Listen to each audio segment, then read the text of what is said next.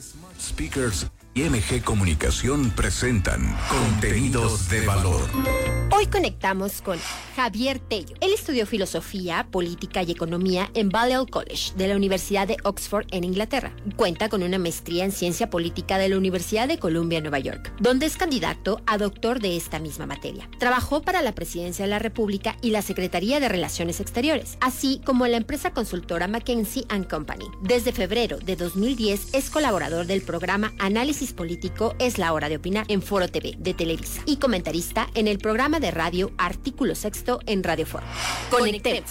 En el contexto político actual, ¿cuáles crees que sean los desafíos y las oportunidades para la estabilidad política? Bueno, el contexto es el de una elección nacional, que además va de la mano con elecciones locales. En principio, las elecciones son la fiesta de la democracia, entonces no debería de haber peligro alguno, debería de ser un enorme festejo político. Sin embargo, sin lugar a duda, esta elección en particular se da en un contexto polarizado, en un contexto algo tenso, y en ese sentido pues hay los riesgos típicos de una elección tensa, de una elección polarizada, de una elección donde hay presiones de todo tipo, pero yo espero que no pase a mayores y que tengamos una buena jornada electoral. La otra variable relacionada a la jornada electoral y al proceso electoral en general tiene que ver con el crimen organizado, que se han ido metiendo cada vez más a las elecciones, sobre todo a nivel local, en particular a nivel municipal. Entonces ese es otro factor que genera una cierta inestabilidad. Hay siempre incertidumbre respecto al ganador y lo que pueda hacer el ganador una vez en el poder. Eso también genera incertidumbre, sobre todo para el sector privado, que busca planear hacia adelante, y la incertidumbre del ganador y de su proyecto impide esa planeación hacia adelante. Pero una vez más, una vez que gane quien gane, eso se aclara. Yo creo que tal vez la principal incertidumbre alrededor de esta elección tiene que ver con cosas que no pasan en México. Tiene que ver con el hecho de que esta elección es una elección que se dará junto con la elección en Estados Unidos, es decir, en el mismo año. Si bien la de Estados Unidos es en noviembre y la nuestra es en junio, va a haber una elección en Estados Unidos y existe la posibilidad, incluso la probabilidad, de que gane y regrese a la Casa Blanca Donald Trump. Y yo creo que ese es el principal riesgo y peligro político que hay hoy para México y para Estados Unidos y para el mundo entero, el regreso de Donald Trump a la Casa Blanca. El presidente está lanzando una campaña para lograr la mayoría absoluta en el Congreso. ¿Qué posibilidades le ve? Todos los presidentes y todos los partidos siempre quieren ganar más en vez de menos, más votos en vez de menos votos, más curules en vez de menos curules. Es decir, no hay nada raro en que el presidente y su partido Morena quieran ganar una mayoría más que absoluta, una mayoría calificada. Es decir, la mayoría absoluta, vamos a decir, es el 50+1, y lo que ellos quieren es la mayoría calificada, 2/3 partes del Congreso, que es lo que le permite a un partido, si la tiene esa mayoría calificada, cambiar la Constitución sin tener que negociar, acordar con la oposición.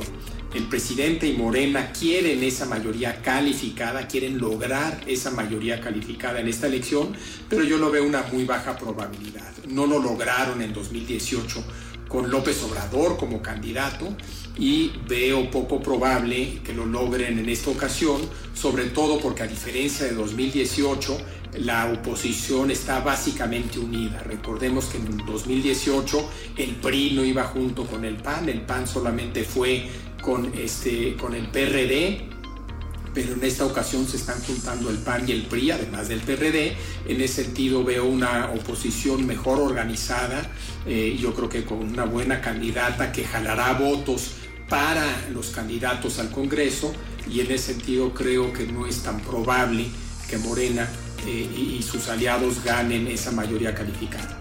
En todo caso, si la ganan, la ganarían junto con el Verde y el PT, es decir, Morena solita no la gana.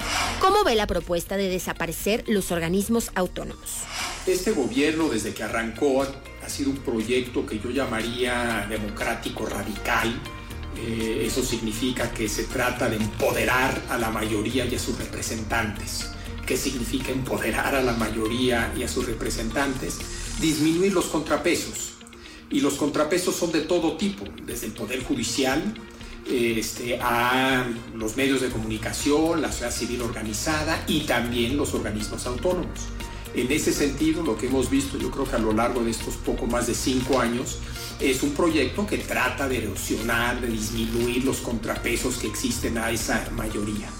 Ahora, hablando puntualmente de los organismos autónomos, yo haría una distinción entre organismos autónomos. Hay organismos autónomos que yo diría o describiría como entes que forman parte del proyecto, vamos a llamarlo neoliberal, y otros que no.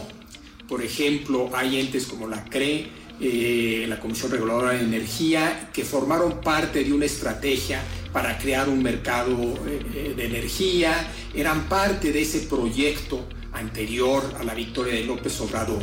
Es muy distinto, creo yo, ir en contra de ese tipo de organismos autónomos que forman parte de un cierto proyecto económico, que ir en contra de organismos que yo diría son las piedras angulares de la democracia liberal mexicana, como el INE, antes el IFE, o ir en contra de la autonomía del Banco de México y del Banco de México en general. Es decir, hay entes autónomos muy distintos, los entes autónomos son muy distintos entre sí, y si bien pienso que puede tener cierta validez ir en contra de uno de ellos, de algunos de ellos, no veo yo validez de ir en contra de ciertos de ellos, los que yo describiría que son piedras angulares, ya sea de la democracia liberal o de la estabilidad macroeconómica que hemos logrado como país, que es el caso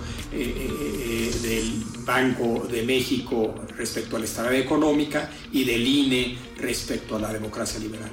¿Qué posibles escenarios ves después de las elecciones en México? Veremos a lo largo de estos meses qué tan competida se vuelve la elección. Yo creo que hoy por hoy tiene el potencial de ser una elección competida.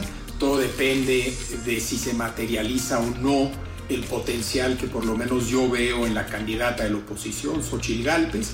Si se materializa ese potencial y se vuelve competida la elección, podríamos tener una jornada electoral competida, un resultado cercano, un partido en el poder, Morena, que no logra esa mayoría calificada que esperaba, que tal vez no logra ganar los estados o todos los estados que pensaba ganar, etc. Y puede haber, creo, momentos tensos. Lo mismo del lado de la oposición, una oposición que se queda lo suficientemente cerca para quejarse, lo suficientemente cerca para tratar de revertir algunos resultados de elecciones puntuales en municipios, en estados específicos, etc. Entonces creo que puede haber una cierta tensión alrededor de los resultados si llegara a cerrarse la competencia. Obviamente, si gana la oposición y gana por poquito, veremos, creo yo, un Morena nada contento con ese resultado, buscando movilizar a su militancia, etcétera, también presionando a las autoridades, al INE, al Tribunal Electoral, para tratar de revertir algunos de esos resultados. Es decir, entre más se vuelva competida la elección, más tensa la jornada electoral y más complicada el día después de esa jornada electoral.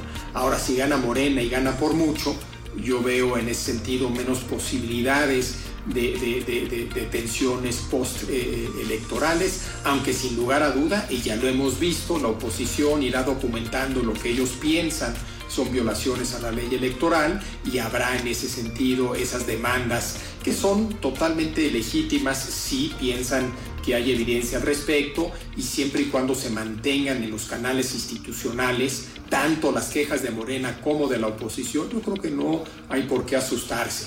Esperemos que así sea, que todas las quejas y todas las protestas se mantengan dentro de los canales institucionales, y si es así, de eso se trata la democracia, para eso son nuestras instituciones, y no debería de haber nada de qué preocuparse. Un saludo para MG Comunicaciones y Smart Speakers, y mucha suerte en este año movidito que vamos a tener, que es 2022. Smart Speakers, tu conexión a los conferencistas más destacados de México, Latinoamérica y el mundo. Ahora en San Luis Potosí tenemos el conferencista ideal para tu evento y presupuesto. Llámanos y con gusto te asesoramos. 4441-799-860. 4441-799-860.